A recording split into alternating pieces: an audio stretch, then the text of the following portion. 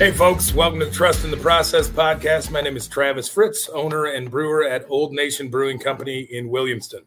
As those of you who have watched or listened to the podcast before, you know that we're generally speaking to brewers. We're generally speaking to sort of marketing and salespeople. These are all fascinating conversations. But today, I am happy to have John Blystone, who is an engineer. He's actually in a lot of the packaging and automation at Great Lakes Brewing Company. And of course, you all know what that is. But in the event that you don't, it is one of the larger national breweries in the United States, based in Cleveland, and a wonderful sort of portfolio of brands that have been around for some time. Including the one that most people are familiar with, sadly, in my opinion, which is their Christmas ale. But, you know, of course, the Eddie Fitz, the Edmund Fitzgerald Porter, the Dusseldorfer style, the Dortmunder style, the Dortmunder Gold, and a number of other brands that have been around since I have even dreamed to dabble in the brewing industry. So a venerated company, a venerated individual, John. I am pleased and thankful to have you on the podcast today. Thank you. Thank you. Excited to be here, Travis. All right. So, John, in your journey to where you are now with Great Lakes, I assume that and forgive me if I'm wrong, your goal was not to be plying your trade at a brewery initially. Can you tell me a little bit about where you started in your engineering? Yeah, so definitely not. I don't think I ever imagined I'd be able to apply my engineering degree to making beer for a living.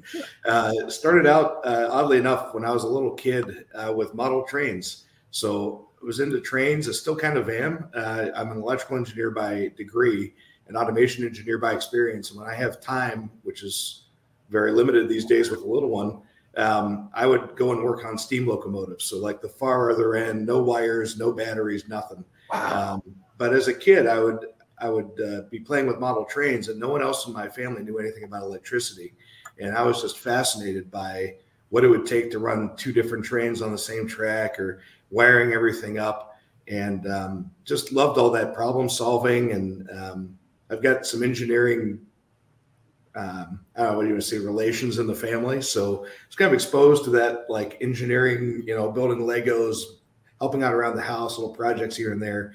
And so it came time to pick a profession, and electrical engineering seemed to be a natural fit. Yeah, by the time I got out of school, definitely did not imagine making beer for a living. By then I was a beer drinker, but limited craft beer, to be quite honest. I won't embarrass myself with what I was drinking at that time. Certainly anything but craft.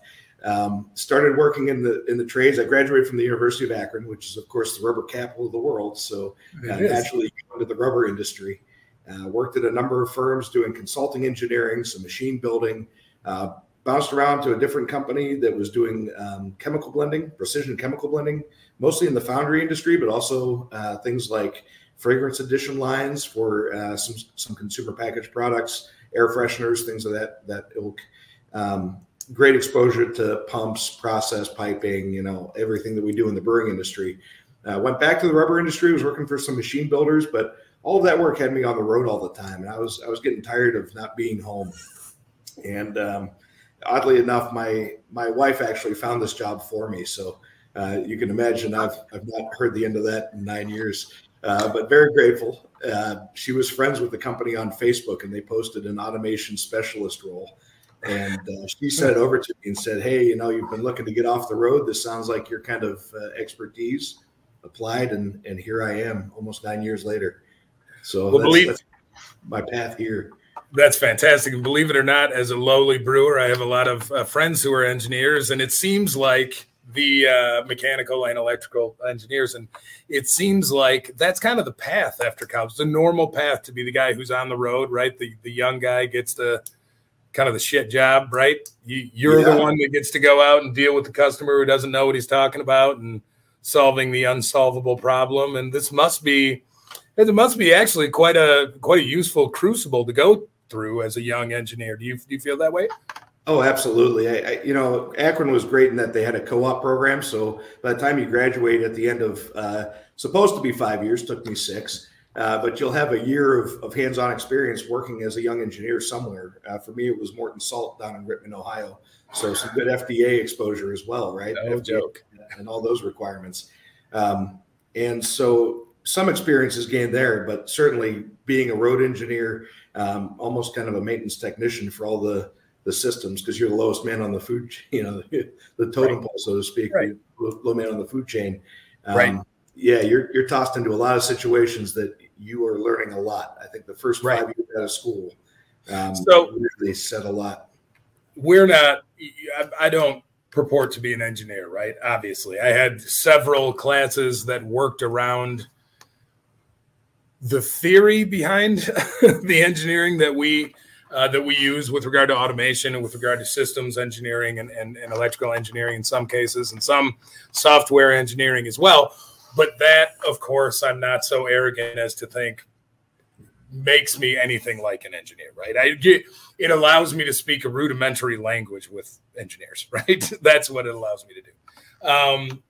But as a person who deals with the practical applications of engineering quite often, I find myself, and I guess I'm asking for your experience in having these kind of conversations with, brewers like me, maybe, that I find myself quite polarized about the engineering that's happening in the brewing industry, right? Meaning, sometimes I'm fascinated and absolutely astounded by the amount of precision that goes into a machine that operates exactly as I need it to consistently, right? Those are the machines, those are the processes that you fall in love with, right? That you depend upon. They become like your family dog almost, right? Because you know this machine is going to do what you want it to do all the time. And if you break it, you've gotten to understand it well, or if it breaks or if it degrades or whatever, you've gotten to understand it well enough that you can know what's wrong with it. And if you can't fix it, you can call someone in and you know exactly where they need to go. And these problems are fixed easily. And on the flip side of that, this is what's polarizing to me. There are a lot of these machines, and this is specific to brewing, but I know this exists in most disciplines. There are these machines where it's like, who designed this, right? This cannot work in the way that I need it to, right? I can't tell you, and these are, not complicated machines that I'm talking about, but, brew house engineering, for example. I can't tell you the amount of brew houses that an idiot like me can go back and say, well, these are the problems with the fundamental engineering of this system. And ultimately, there's not a lot I can do to make it more efficient, given that it is immovable, right? This is a circle within circles. I can't change one without changing the others. This is kind of what we're stuck with. Let's figure out how to make the best of it. But who in God's name designed this, right? Right. So I can sit back and armchair quarterback about that all day as a brewer, right? What does it feel like when somebody like me does that armchair quarterbacking and comes to talk to you about it? Yeah, so I mean, not to disparage my own kind, but it's evident to me as well, right? I can give you examples because I'm normally the first line of defense, or my team is now, when things go wrong or something's not working to the brewer's expectations. It may be worth framing kind of what we view ourselves as here at Great Lakes. I mean, we're an internal support organization within this company. We refer to almost everyone around us as our internal customers. We're here to serve them, make sure that they're happy with what they're getting out of the machinery, out of the process, everything. So we're just here to help them. But it's evident to us. I mean, we've had machines where we've had faults that are not displayed on an HMI. So you've got things that aren't working correctly, and you log into the PLC and find out they took the time to write fault logic and generate a fault bit that stopped the machine, but it's not displayed anywhere, and you can't reset it from the HMI. Again, frustration of who taught you how to program. Right. Now I've got all these corners I have to look around that I wouldn't have had to if you just done it right in the first place, right? Right. let's back up a little bit, because not everyone who we are speaking to is a 20-year veteran of the industry or an engineer, and define some of the terms that we'll be using today, if you don't mind. No, please. PLC, process limit control. Can you give a rudimentary sort of definition of what that is? I can. So I love my TLAs, 3-letter acronyms, right? Right. The PLC I'm referring to is a programmable logic controller. So this is an industrially hardened computer, typically used in larger automated equipment to replace banks and banks of relays that in the old days were used to control equipment. So pretty much everything these days, because of the price point, is going to be controlled by some type of PLC. And you open up your control panel, which you should do in a de-energized state, a bit of a safety nut. You open it up, you're going to see, a bunch of wires going to what looks like a big, long, rectangular cube of just electronic goodies. In there is a computer brain that is interpreting all of those sensor signals, running some logic, and then determining how to control, actuators, pumps, things of that nature to automate a process. Can you give an example of something people might have in their own home that is a PLC, a furnace? You could call a furnace a PLC in a way.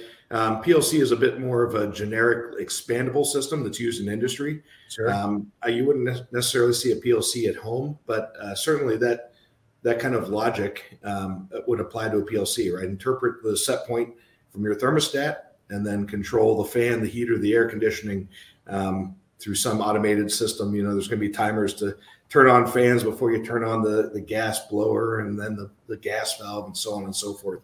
So there's going to be some logic in there. Similarly with the PLC, but again, it's an extensible system, meaning you can add things to it. You can log into it, change the program typically while the code is running. So I can log into our brew house and change how things work without interrupting their process. Right? And those systems can be infinitely complicated, but what is, when you look at the design, for example, of a system and how the PLC that you would like to put in or that comes with that system is oriented to the system, what is your goal? Yeah, so my goal when I'm looking at a system design, and this is kind of down in the weeds in automation engineering, right? But there's that whole, like we were just talking, how do you qualify the programmer, right? Most everything in our lives, it's almost all software these days. That's the most important part. But you can get a good indication by looking at how they've approached the hardware design. And what I mean by that is kind of thinking through the criticality of what is this machine going to need to know and what inputs does it need to properly assess what it's trying to automate. For instance, in our brew house, it was automated very early on. And everything was what I'll call semi-automatic control, meaning it went through a PLC, like all the valve signals went through a PLC to a computer human machine interface, or HMI. And the brewers would click on a valve and it would open. It would turn green on the screen and open, but there was no feedback from the valve. All that green on the screen was saying is that the PLC was thinking that it sent a signal to its output to command a solenoid to tell the valve to move. So there's a whole chain of things there that can go wrong. And the brewers are looking at a screen saying, oh, that valve's green, but is it fully open? If you don't have air pressure, it didn't move, but you didn't know that, right? So one of the things that we started working towards, and we're kind of in a holding pattern currently, which is specific to our current situation. But we had started working on automating vessel-to-vessel transfers in our brew house. It's a way that we're going to try to shave some minutes off of our cycle time up there. And right now it's just not our bottleneck. So it's not the biggest flaming bowling ball that we're juggling, as I like to say.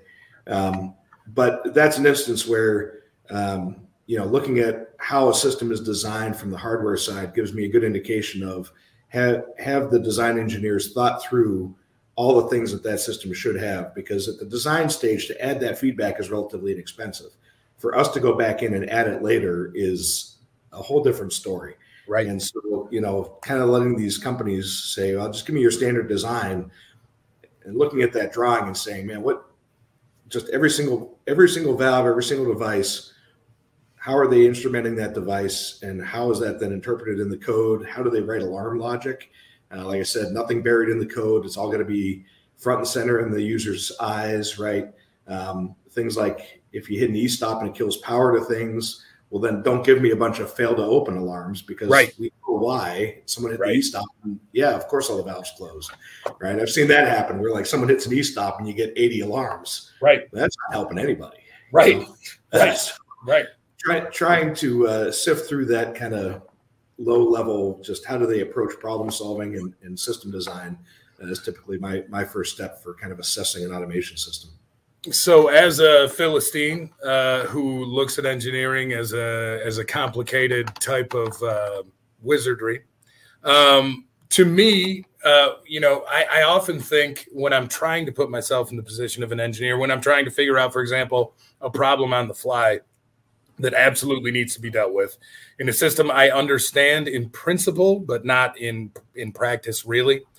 Those work out or they don't, or we have to call in. But when I'm kind of going over, how I could have done it better, or what I need to know in order to deal with that problem later, what I need to learn. Often I'll get kind of caught in this philosophical question about engineering, which is there must be a challenge, right? Particularly after you've done it for a set amount of time, right? I would say that older engineers probably have faced this issue and found their own way through it. And so I'm asking you, what is the significance or what is the weight of trying to make a system as elegant as possible? Meaning there's nothing there that you don't need, right? And yet you do have all the things that you do need. Must feel almost impossible as you start in that job, right? I mean, what matters and what doesn't matter? It seems like a simple question, but it must be really difficult to deal with throughout the design of a system, if that makes sense. It is. Yeah, it is. And I will say, though, interesting, back to that theory that most everything these days is software. And the hidden statement in that is that hardware has gotten inexpensive, right? Okay. Relatively. And so I think the question, certainly in the last part of my career so far, and I'd almost argue from day one, is that designing for agility is really the key. And you'd probably be able to design in a lot more hardware up front than you'd imagine, that the cost differential is not necessarily there. Certainly that eloquent design, right? It's everything it needs and nothing that it doesn't. It's great in theory, but what I have found is that more the better, right? Sure. Okay. So a great example of this, right? We went through a process shortly after I got here of upgrading all of our variable frequency drives, or VFDs, in the brew house. We had gone from the old style of like a run signal on off and an analog speed signal to a modern Allen Bradley PLC that's communicated to over Ethernet. So the programmable logic controller has access to all hundreds of parameters and feedback, registers in that drive. And why, right? You're just replacing a run signal and a speed signal. You can do that with just the wires that are already there. Sure. Well, the next step then was we had to automate our grain out process in the lauter ton. And we come across the problem of, well, how are we going to detect when the vessel is empty? Well, these modern drives, they estimate the torque current going to the motor. And so we are able to monitor when we're in that step of the grain out process, and we know the rakes are all the way down at the bottom of the vessel. When we see that the estimated torque on the plows get below a certain threshold for a certain amount of time, we absolutely know that the vessel is empty, right? Now, that's not something we imagined early on when we were designing that system. Right. I guess it's just a great example of, in this day and age, I think you actually try to be creative and try to throw as much hardware at it as you can. And then you'll figure out ways to use that data later on, right? Yeah. Even if it's just process analytics, sure. How does the torque on that Vorloff pump correlate to the flow rate? And can you use that as some sort of metric to determine pump wear, right? I mean, you can get down in the weeds on this stuff, but the longer you live with the system, the more creative, things you'll find to do with all of this information and data. Fascinating. All right. Well, then, based off of that, can you give me an example of a problem that you walked into Monday morning, 7 o'clock? Let's pretend, right? The first thing you do in the week, really, it's the problem that you're set up to deal with. You know that it's an issue. You haven't quite gotten into it yet, right? It's not necessarily an emergency, right? You walk into that issue thinking, let me give me a day or so or a couple hours to kind of figure out what the deal is, another couple hours or a day to figure out how we're going to deal with it, order the parts, put it in play, no problem. That ended up being phenomenally way, way, way, way, way more complicated than you assumed it would be. Do you run into those very often? Am I making sense in the first place? And in the second place, do you run into those? Do you have even an example of those? Do you run into them that much? Problems that should be easy, but are much more complicated than you gave them credit for, I guess. Yeah. I think a lot of that comes down to, I can think of a number of cases where that certainly plays out in trying to determine the root cause of why did something fail, right? Right. So it's that part that I think has more often surprised me than trying to engineer an actual fix. Okay. Typically, by the time something's broken, it's pretty obvious. We've got things dynamited, we got to buy a new one. Makes sense. Most recently, we actually had one of the blowers on one of our boilers. And it's just a squirrel cage blower. Middle of the day, the thing just disintegrated. It's been in place since I think the build date was 97. So, fine operation. There's no wear parts. It's just two rings of metal with a bunch of little angled slats on it that spins attached to a motor. And right. Middle of the day, the thing dynamites. What caused that?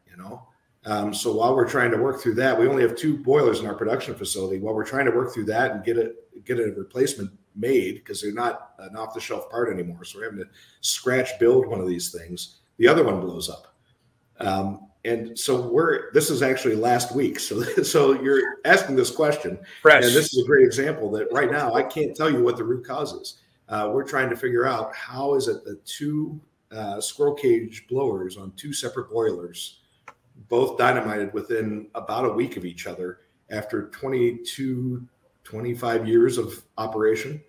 And there's you mentioned that you mentioned that you have a team. How many people are you working with there? Yeah, so I've got a site maintenance lead at both of our facilities. So I think you mentioned our size. We're currently 19th largest in the U.S., about 130,000 barrels a year, thereabouts. We hit a peak of about 150,000 barrels in 2015. Working pretty quick to get back to that number with some portfolio changes and some different initiatives internally. It's been a lot of fun. We've got 2 facilities, though. We've got our main production brewery in Ohio City, which is like near west side of Cleveland. And then in 2020, we opened up a warehouse and canning facility down in Strongsville, which is about 15 miles away. And we're actually tankering our finished beer from here to there, getting it into bright tanks and canning it. So I've got a site maintenance lead there. We've got at least 1 maintenance individual on all of the operating shifts for packaging lines. And then here in Ohio City, we also have our electrical department. So an electrician and electrical controls technician. I've got 2 engineers that report to me, an EHS specialist, so occupational safety and health, and then a manager of special projects that's focused on some of these larger project initiatives for us. Excellent. That's quite a team from the context of a 20,000 barrel brewery, which is us, right? So dovetailing into the last question and your example, these blowers go down. It's a mystery. How do you deploy your team to attack the problem? Great question. We are believers in communication at a very high level, right? So we do shift handover emails between shifts on the maintenance and engineering team. There's a stand-up meeting every morning and really in between all the shifts. And when things like that happen, you'll see a bunch of email chains basically start to pop up.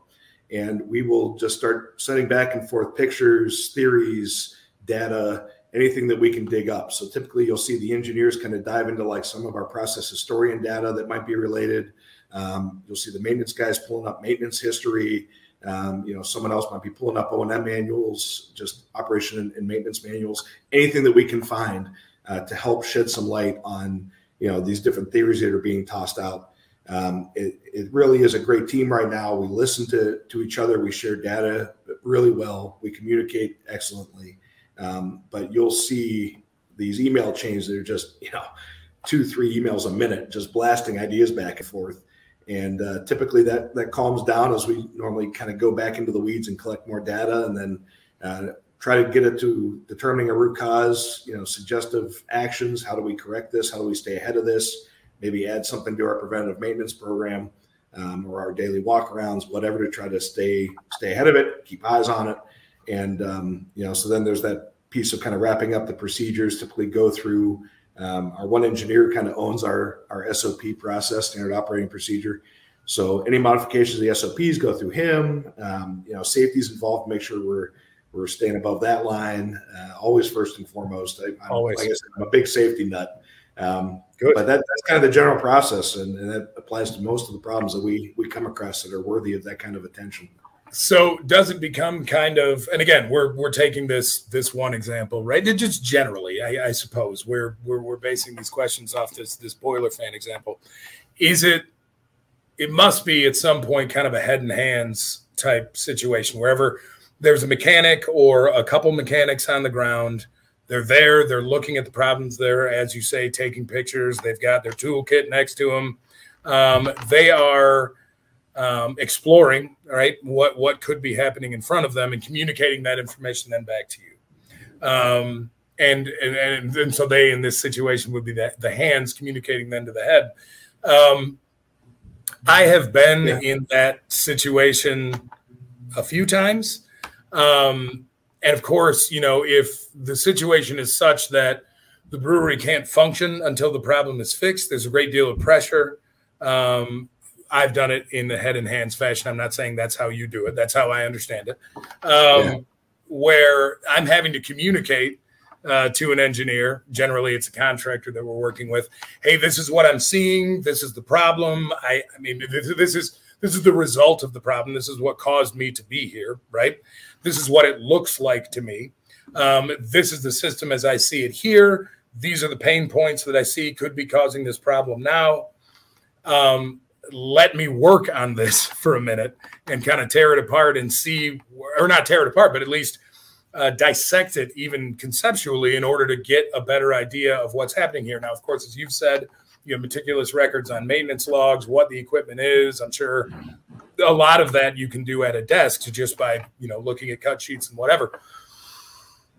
So my question is, right, coming from a more primitive process, which we engage in here, admittedly, right? We don't have a chief engineer. We don't have teams. We do have a safety manager, thank God. But largely, we're kind of hands and head right there on the ground trying to figure out the problem. And I am no longer the mechanic working on the machines, thank God, because I'm not the best mechanic that is here for sure. So I know what I do with my mechanics quite often who are here is just kind of say, man, what can I get for you to help you figure this out, right? Let me take as much pressure off of you as possible. Don't worry about the brewery being shut down. Don't worry about any of this kind of stuff. Let's worry about getting to the heart of this problem. You're already motivated. I know you want to fix this. What do you need? Right? Yeah. Sort of a primitive way to go about the process. You seem to have a much more evolved way to go about the process. What do you see in the gap between those, or comparing and contrasting? I mean, I'm hearing basically the same process, to be quite honest. Right? Okay. I mean, when we're involved, I mean, I was kind of saying the head and hands. I mean, everyone in our team is in it, right? So right. That floor disintegrates, and it's maintenance and engineering all standing there asking the same questions. Okay. Again, it's just you are on site dealing with the problem. Yeah, it's the beauty of having different backgrounds and different expertise looking at the same problem. That again finds that let's creatively lay out all the possible causes here. What are you thinking about? What do you think could have caused this? Right. And then communicating back and forth on that's not likely because of X, Y, Z, or that's a great idea. So it's really just about kind of turning up the amplitude on the number of people staring at it. It's not about the background. I don't think it's about maintenance or technician or engineer. It's one team of, if you're mechanically minded, then we've got a problem. Come take a look. Right. Right. Good. See what you're seeing that we're not. And so this is not that different from what it is that we're doing then. I'm putting too much on this, right? There's probably smarter folks involved than me, certainly, but the process is similar, right? Yeah, I think it's the same process. Yeah, absolutely. Is it a rat? That's the first question. Did some vermin get in here to cause this? Yeah. And normally they start pointing at me. Exactly. The engineers pick up tools again. Right. Smack them out of their hands. Yeah. Well, but in that kind of high pressure situation, which, even if it doesn't shut the brewery down, there's a sense of urgency in these when something breaks, right? It's not about PM. It's not preventative maintenance. It's broken and it needs to be fixed, right? Yes. So there is a sense of urgency. Yes. And that pressure can often, in my experience, that pressure can manifest itself as kind of, emotional sort of outbursts and managing a team who's dealing with a problem like this is much more complicated. I think the people who haven't done it would give it credit for. What is your experience there? Oh, absolutely. You talk about how that pressure applies and how it manifests different things in people. It's certainly a challenge. Again, I think I've got a great team now, but it's not to say we all handle that pressure the same way. Right. And it's easy to react, to get angry, to, some people put their blinders on and just, get tunnel vision as to the one thing they're thinking about. And again, that's kind of my role, I think, as the manager, certainly, is to try to make sure that we're keeping everything broad, listening to the group, trying to incorporate all the different ideas and hypotheses. And that, again, a few times going through that, I think the entire team is really gotten good to the point where some days I don't know what I do here anymore. Right. That's good leadership. It's a good thing. Yeah. Thank you.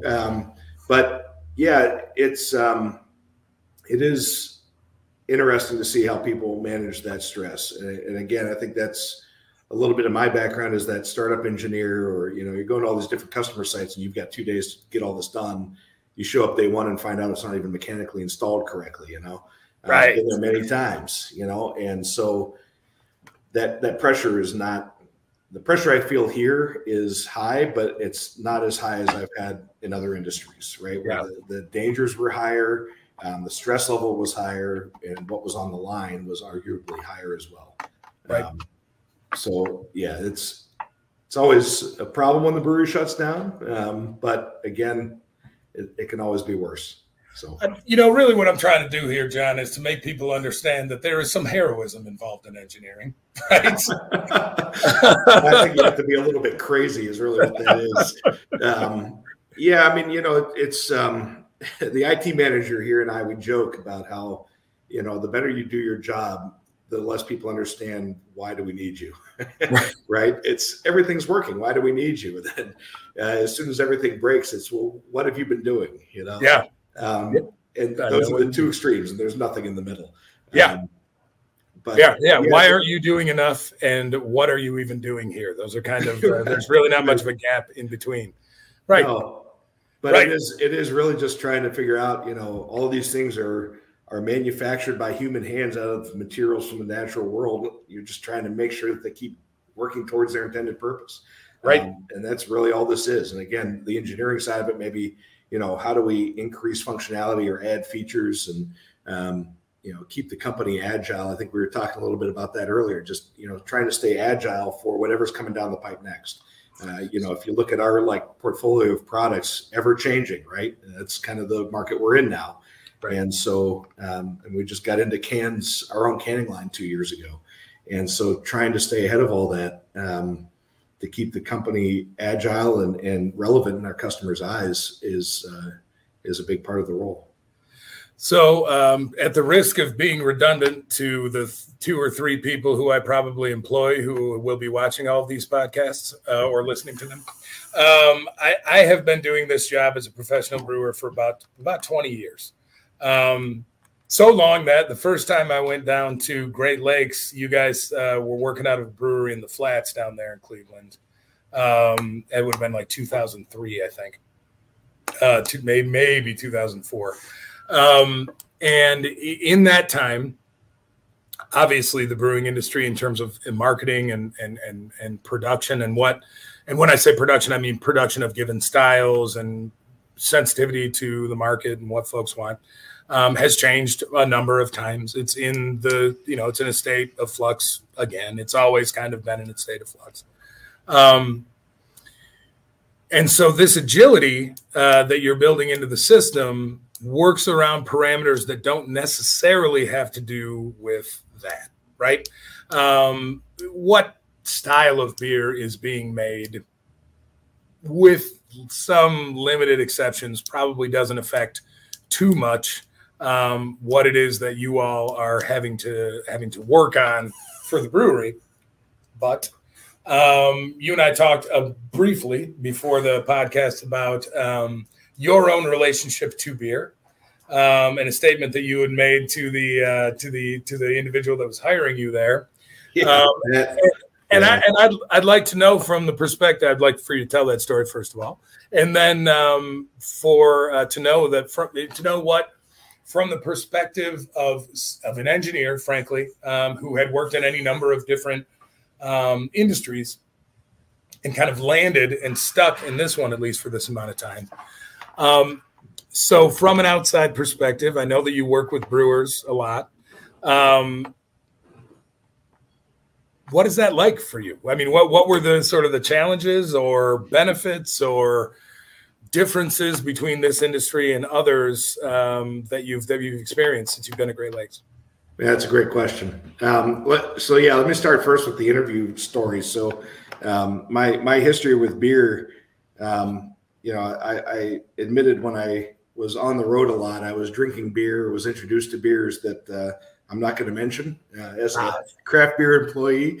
It was not, it was macro beer, right? Is what I was drinking. Drinking to drink. Yeah. Eventually made the switch over to whiskey, eventually landing into Scotch. And by the time it got to the interviews at Great Lakes, I had the opportunity to interview with one of our founders, Pat Conway, and a couple of other members from the team, including the IT manager, who was the only other person at the time that really knew, computer stuff, is kind of how they viewed automation engineering. Great guys. And so Pat asked me towards the end of the interview, well, what's your favorite beer? And I immediately said, well, Macallan 12 here. And I wasn't kidding. He thought I was, and he hired me anyway. But they've turned me into quite a hophead. I still do enjoy a good Scotch. I'm a Islay and Highlands type of guy. So a little Ardbeg kind of. A little saltiness you like? Yeah. East, draw a line. I'm good. Been to Scotland. I've done some Scotch tours and absolutely loved it. Would love to go back. So that's that story. Asking about the brewing industry and what I love about it. So all these other industries I've worked in, as the automation guy, you're always, like I said, last one in. So you're training the operators. There's a lot of operator and maintenance face-to-face time training and teaching them how the new system works. And something that stood out to me very early on in this industry was the amount of passion and the amount of technicality that exists in the brew house, in all aspects of the business. You go out and talk to our bottling line operator. They're a bottling line expert, and they're always looking for more information. They're engaged. They want to work with you to implement new features, learn how some features work that may have come from the factory. Just learn more and do more. And that was so extremely refreshing. Again, that view that internally we're a service organization within this company. So we're here to serve them, to give them features that they want. And I'll tell you, I stay busy just in that part of it, right? Those guys are the feet on the ground. I come in, I know, like third shift brewer, Dave always telling me, hey, XYZ happened last night. It was at this point in the process. I don't know why. I was seeing this data. It might be related. Could you look into that for me? Great. Let me, Yes. That's the type of question that engages me, that just keeps me energized, wanting me to come in the morning and help you solve problems to make this better every day. You want to kiss him, right? Thank you for giving me all the information I need. Thank you. Yeah, that energy exists, at all levels in this company, on the operations side. And it's a drug, man. They're gonna have to pry me out of here with a stick. I just absolutely love the industry. I love the company. Great culture, great people. It's a lot of fun. Let me ask you this then: what do people not give brewers credit for that they deserve credit for? So I would say great question. I'll speak about our brewers in general, and this is coming from me, and I think it goes without saying to a lot of brewers, is that the technicality of what they do with every single batch, the things that they have going on between their ears to make sure that that batch is what they expect. I think people see it as a very creative process, and it is. In that way, I think there's some relation to engineering, right? There's a creative level to it. Sure. And I think the public sees brewers as, oh, you're the creative. And that may be true at some levels. Certainly by the time you get to our level, they are, I mean, we're making Dortmunder the same way we made Dortmunder in 1988. So there's not a lot of creativity there. Yeah. But the technicality that's going on every single batch to make sure it's exactly what is expected. And, you know, trying to listen to how the equipment's performing and analyzing the raw materials and all those things. There's so much on the technical side that's going on with every batch. You know, in all the industries I've worked at, that level at the controls is it's another standout, right? I think a lot of other industries, you end up with people that are operating equipment that are more or less button pushers, and I can't say that I've seen that pretty much anywhere in the brewing industry. That is that. I mean, it's no secret that was the answer I was looking for. Thank you for that. I mean, you know, and of course, you're speaking from the context of a brewery whose consumers depend on consistency, whose consumers depend on, right? You're trying to build lifelong drinkers, right? If you love Dortmunder Gold, and by the way, the 5 people listening to this podcast, you should. And if you don't, try it, right? That Elliot Ness, man, classics. Yeah, right? Elliot Ness, Edmund Fitzgerald, the list, and even the Christmas ale. Man, I'm not trying to dog it. I just think it's a bummer that that's the one that a lot of people know and they don't know any other ones, right? It's really good. It is. It is. It is the view of the discipline of brewing that I was trained for and brought up in overseas in Germany, where I got my formal and practical education for brewing.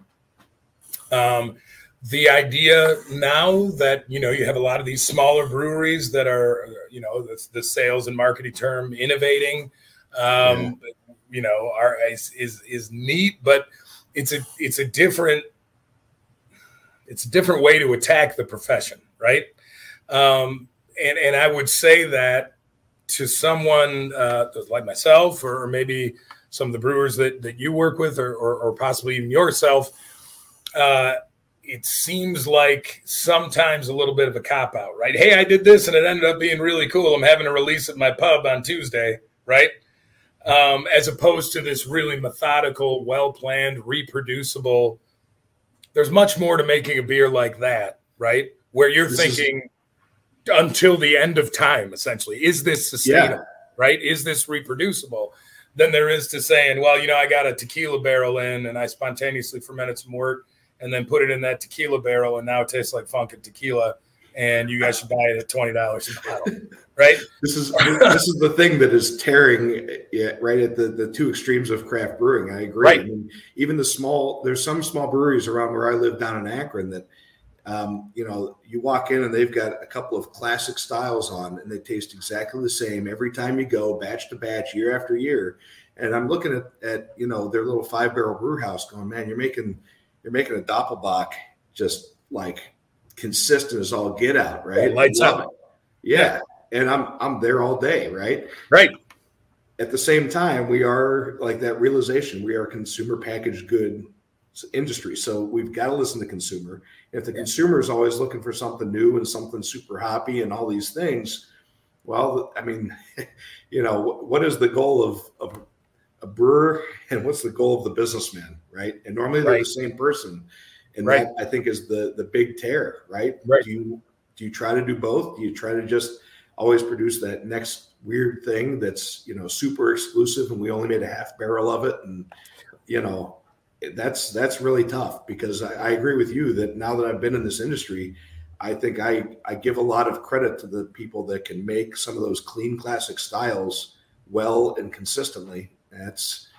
I want to meet that guy and share a beer with him. It's hard, right? It is. Really difficult. It's hard. And you're talking to a German lager brewer who made his fortune making a New England IPA, right? Right. Which is delicious, by the way. No, thank you very much. Yeah, I mean, it's cool, right? It's cool. I feel like it's cool. My kids feel like it's cool because they have an opportunity to go to a state college at least now. But, I mean, it's not, and I'm proud of the beer, right? I'm happy to make it. But once we started making that beer, it was one of those styles at the time, maybe 6 years ago, that, folks expected people who are making this kind of beer will walk down a certain path. And that essentially is tiny variations, tiny differences in the hops that you're putting in, but fundamentally the same base beer, right? No real innovation, just a new label and a new name with 1 or 2 new hops that really rest on the foundation of a hop suite that you use for all these beers. And for me, that seemed like a cheat, right? We knocked it out. We were the top selling, and are the top selling beer of that style by dollars in the Midwest. I feel like we nailed it, and maybe now it's time to move on, right? Do something different, right? Right. And now, how much money did we lose not doing that? It is difficult to say. But I will say that we do produce what I am proud of, which is a very consistent product that has as much stability as any product of its, with which it shares similarities, and is brewed inefficiently on purpose in order to make it the best example of that style that can be produced at that scale, right? Even if it is more expensive than others, right? Yep. Now, we get a lot of shit for that, right? Why don't these guys innovate more? Well, we do innovate a lot. What we don't do is try and trick you out of your cash by putting one different hop in here and putting another label on the beer and trying to sell it to you, right? Right. That's a really difficult thing to communicate. And I understand whether we're talking about marketing now more than we are about anything else, but these are the progressive issues that any brewer deals with. I mean, I was working in 2010 and there were issues just like this then, right?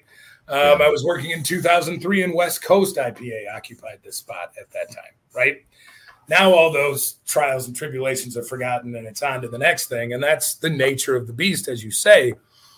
But with a brewery like Great Lakes, where dependability and consistency is absolutely paramount, right? That is not to say that you all aren't innovating in the way that a salesman or marketing guy would want you to, or in ways that brewers would want to. But it is to say that your bread and butter is inarguably beers that you've made for a decade at least, right? Decades. Yeah, 20 years. Yeah. Right. And that's good, right? It is. Yeah, and it's funny you mentioned about those public calls for innovation, and of course we want to innovate. Like I said, brewers are a creative bunch, right? We've got our homebrew competitions. We've got all kinds of avenues for the creative brewers on the company staff to be creative, try to come up with that next great thing. Right. But it's how you treat your brands, in my opinion. Again, great marketing question, and we've got a marketing department. But how you treat your brands, like you said, you don't want to just change one hop and sell it as a new product. I think that's going to dilute your brands over time, right? Because hanging your hat on consistency is huge.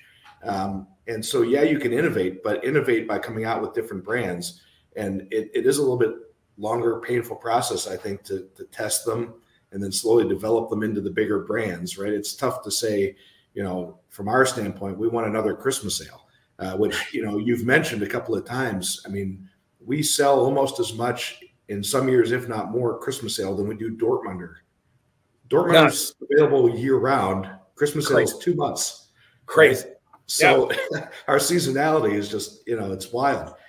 So of course we want to, come up with the next Christmas ale. And we think we've got a couple that are on that path, right? Mexican lager with lime is blowing up. It's helping us, kind of even out that seasonality a little bit. It's a great beer for Great Lakes type activities. Absolutely. But trying to make sure that you're innovating, and that's like truly innovating into different brands.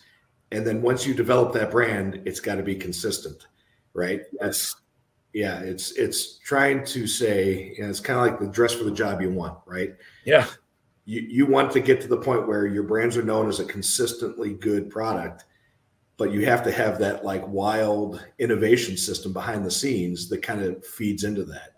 But those two almost need to be separate things. 100%. I've got a good buddy that works in Dayton, actually, which is not too awful far from where you guys are.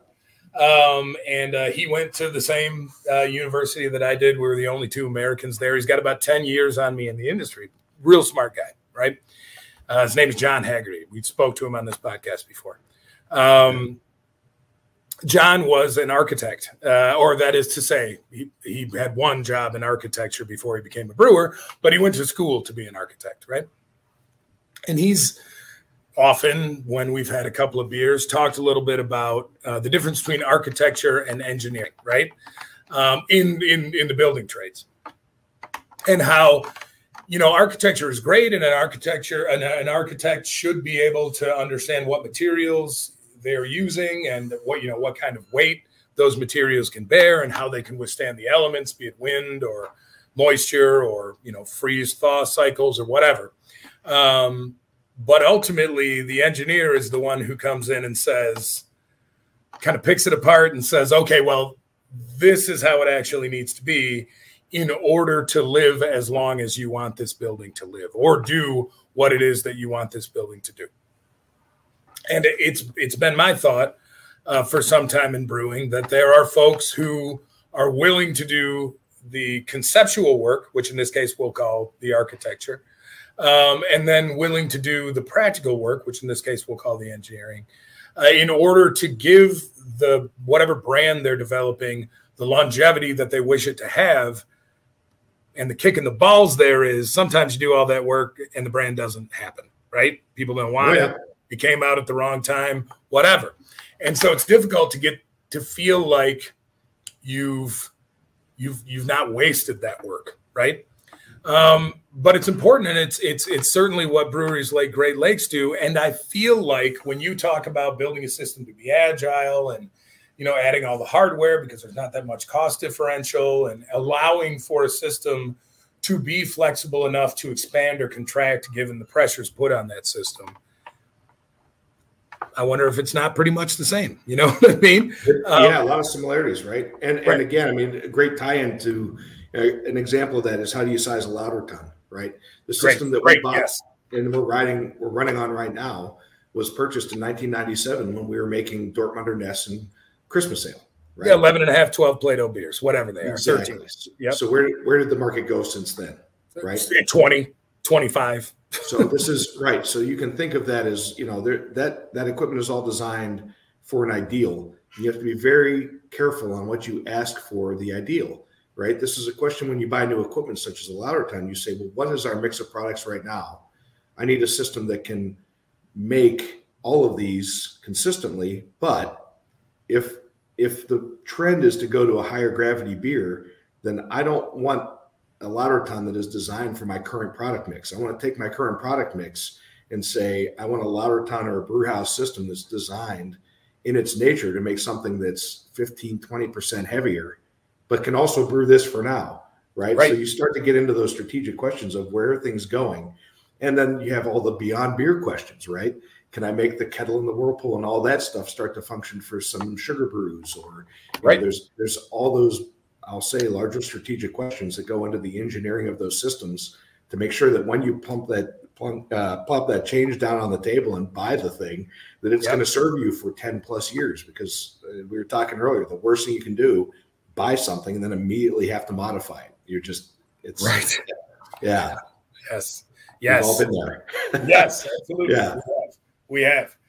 Well, I wonder, I wonder in all of this, what your thoughts are then about, and we can make this kind of the last topic of conversation, but what your thoughts are then about,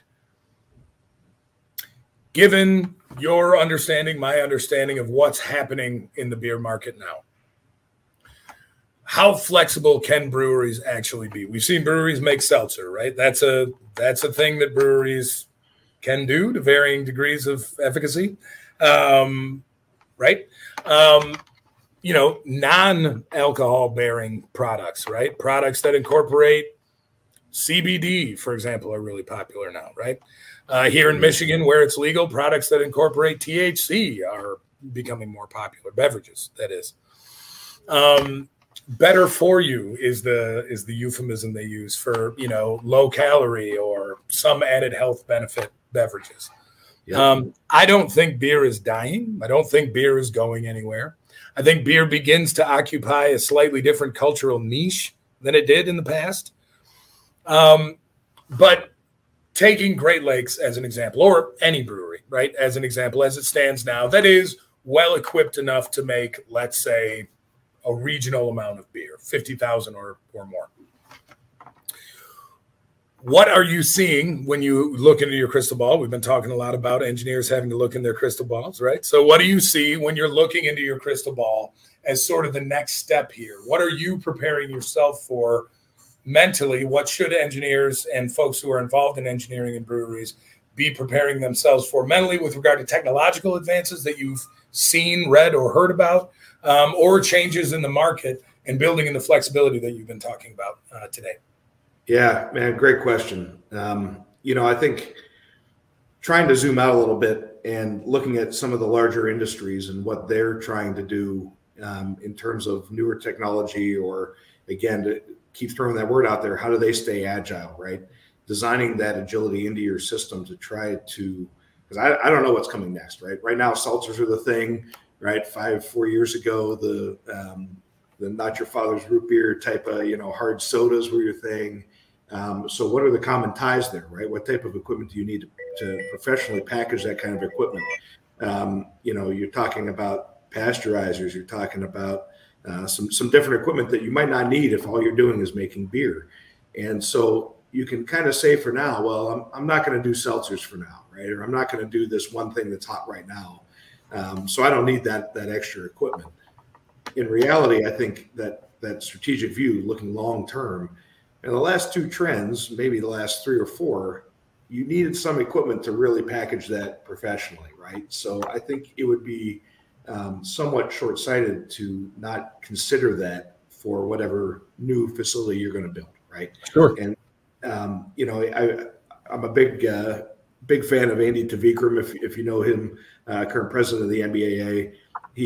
He worked for Great Lakes until 91. He's currently at Market Garden, which is maybe 50 yards from me here in Ohio City. And one of the earliest talks I remember him giving was about how to design a brew house for future automation upgrades, right? Make sure that you spec a valve that you can take a handle off and put an actuator on in the future, and make sure that you leave room in your design to be able to fit that actuator in without any modifications in the future, right? And so trying to take that approach and apply it to, who knows what's coming next, but I want to make sure that I leave myself just enough room to add capabilities as needed in as easy a way as possible, right? Does that mean, again, addition of a pasteurizer later on, which is going to require an additional boiler, which might require a larger gas line size from the get-go, right? So all you got to do is spend a little bit more money on a gas line for now of a larger diameter and leave a little extra room. And then should that need arise, well, now I can just kind of plug those pieces in, right? So trying to view this as, I use the phrase industrial Lego, right? Trying to view this as an industrial Lego set of, yes, being able to plug some things in later on. Yes. That's always an approach I think that is going to help us answer what is coming next and how do we respond to it. So a common theme throughout this conversation, and please correct me if I'm wrong, and maybe the point folks can take from it largely, there's much, much more to cover in your job than we could cover in an hour, of course, is flexibility, building flexibility into systems, building agility into the systems, accommodating to the extent that you can without an actual crystal ball, the ability to grow and change the system, even in slight ways, in order to accommodate then whatever comes next, right?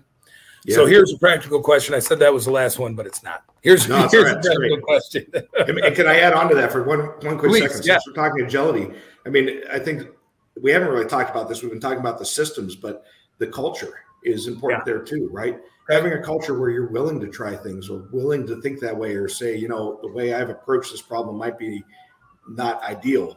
I want to try something new. that culture needs constant attention as well, right? In my opinion, you got to find the right people and kind of keep that mindset going, that they're willing to try things and willing to think that way, to always be forward looking. So this dovetails perfectly in the next question I'm asking you. Perfect. All right. You've been at Great Lakes for a while, right? You are the person who manages this department, this crucial department for the brewery, right? And so I would assume that while the folks who write the checks ask you questions, they've grown to accept your answers as practical as possible for their consideration, right? That you're not trying to do something for yourself. You really are trying to better the system when you're asking for money, right? Sometimes to a fault, yes. Sometimes to a fault, right? Yeah. When you started at that company or at Great Lakes or in other companies for whom you've worked or contracted, you've had to, I imagine, pitch why your solution is the solution that is necessary to the folks writing the checks who have no real understanding of what it is that you're asking for, or why they should spend all this money, or do they really have to spend all this money, or are you just being an egghead about this shit, right? How do you deal with that? That is a tough one, and you are correct. It's like you were looking over my shoulder in the early days, right? I've been there, brother. Yeah, I mean, and it's tough. It's interesting you bring that up. So one of my volunteer roles is chair of the engineering subcommittee for the BA. We had a great meet and greet at CBC a couple of weeks ago. And that was one of the things that came up was how, as the technical troops in our breweries, how do we engage management in a way that shows them that I'm not just looking for shiny stainless toys, right? I'm not just trying to spend your money needlessly. I'm trying to say that, preventive maintenance matters, and we need to start calculating OEE and track the numbers. And there's no one answer, right? This is where at times I've joked, I wish I had a sociology degree rather than engineering. And 100%. Certainly as I've moved into management, right? I mean, that you're dealing with the personalities. You got to know your audience. You got to know how do you show them that, again, you are numbers based, that there is proof in this, proof in the pudding, that I can build out that case and show you in the data why this makes sense. And slowly over time, I mean, the battles seem like you're fighting, there's a lot of battles fought early on, but as time goes on and you start to build those successes, I think the battles either get easier or maybe I'm just getting used to it. I don't know. But yeah, it's certainly interesting, and especially as you pointed out, I mean, I am the head engineer in this company, the head technical person. Well, I say that now with Stephen Powell's on board as our COO. He's got an engineering background, very technically minded as well.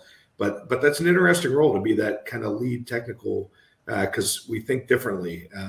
We're weird, right? Yeah. Some of those stigmas are well earned. That we're matter of fact. We're very logical thinking, and trying to make those cases in a world that everyone around you thinks differently has been probably the biggest challenge for me here at Great Lakes. It's been fun, and I wouldn't trade it for the world. I think I've done a lot of growing here, but really learning to recognize your audience and what matters to them, and how do you sell your idea, to show that this is the path that we should be considering. Right. And how to justify dealing with the problem which doesn't exist as a way to kind of look, this problem that we're dealing with now absolutely exists and it needs to be fixed. But, while we're in there, right, these are the times when I have saved myself a lot of headache by pitching. My style is, of course, aggressive and pretty, listen, man, I'm laying it out for you. Here are the numbers. This is why this matters. And this is why, doing this now is crucial, because if we wait to do this later, these will be the costs incurred, not just in retrofitting the equipment, for example, but in efficiency lost or time lost or labor lost or whatever it is. Right. And it was bridging the gap between avoiding argument and saying, look, when I was much younger, this is the problem. This is what we need to do in order to fix the problem. Please give me money. Thank you very much. And then go fixing the problem. Right. To, this is the problem. But as long as we're fixing this problem, right, this system also has some improvements that can be made, and they can be made simultaneously. It'll be much less expensive and much less burdensome and set us up for future success if we do this now, right? I'm begging you for this money, please, right? And I think that is a skill that, as you said, develops over time, right, with confidence. But it is a skill that is absolutely necessary. And I think that engineers and brewers, frankly, and folks in many different industries who are practical boots on the ground type people don't get credit for, right? When you talk to the C-suite folks, they're thinking, well, you just don't understand how business works and how money flows. And, you know, we just can't do this just to solve your tiny little problem. Right. And sometimes it's okay. I'll tell young brewers who are watching, you got to pick your poison a little bit here. But sometimes it's okay to say, right, you need to note that I told you this, right? You need to note that I said this is the time to do this. I'm comfortable with us not doing this, but I need for there to be a record that I told you this, so that in the future, when what you said comes to pass, you can reference those notes. And that is one way to build trust and a dependency upon yourself from the C-suite folks who don't and won't ever understand the nature of your job and what it is that you do. Right? Yeah, no doubt. And I think, again, knowing that audience, right, because I told you so almost universally is not a good approach to make it absolutely is not. And that's not what I'm tough. saying. Yeah. That's not what I'm saying at all, although I know it does sound like it. It is more the idea of, okay, now we've experienced this problem. Now this is the cost of fixing it, right? I need you to know, right? And I guess this is, I told you so a little bit, but it works for me. Maybe it wouldn't work for everybody, right? I need you to know that this is why I was saying that then. And I know this is after the dust settles and after everything is working well and you're sitting over a beer and, talking about the great times. But to bring it back up and say, listen, man, right? This is why I needed this to happen at that time. It's fine now. Everything worked out. But we spent more money than we needed to, and that probably could have been spent in another place better. So I'm not saying that you need to listen to what I say every time. I'm just saying, give me a seat at the table. And again, I'm not talking to you, John, and I'm not talking to myself. I'm talking to young guys who are out there trying to fix problems at their jobs, right? Yeah. As you said, find a way, find a pitch, find the way that works for you and the people around you to get it done.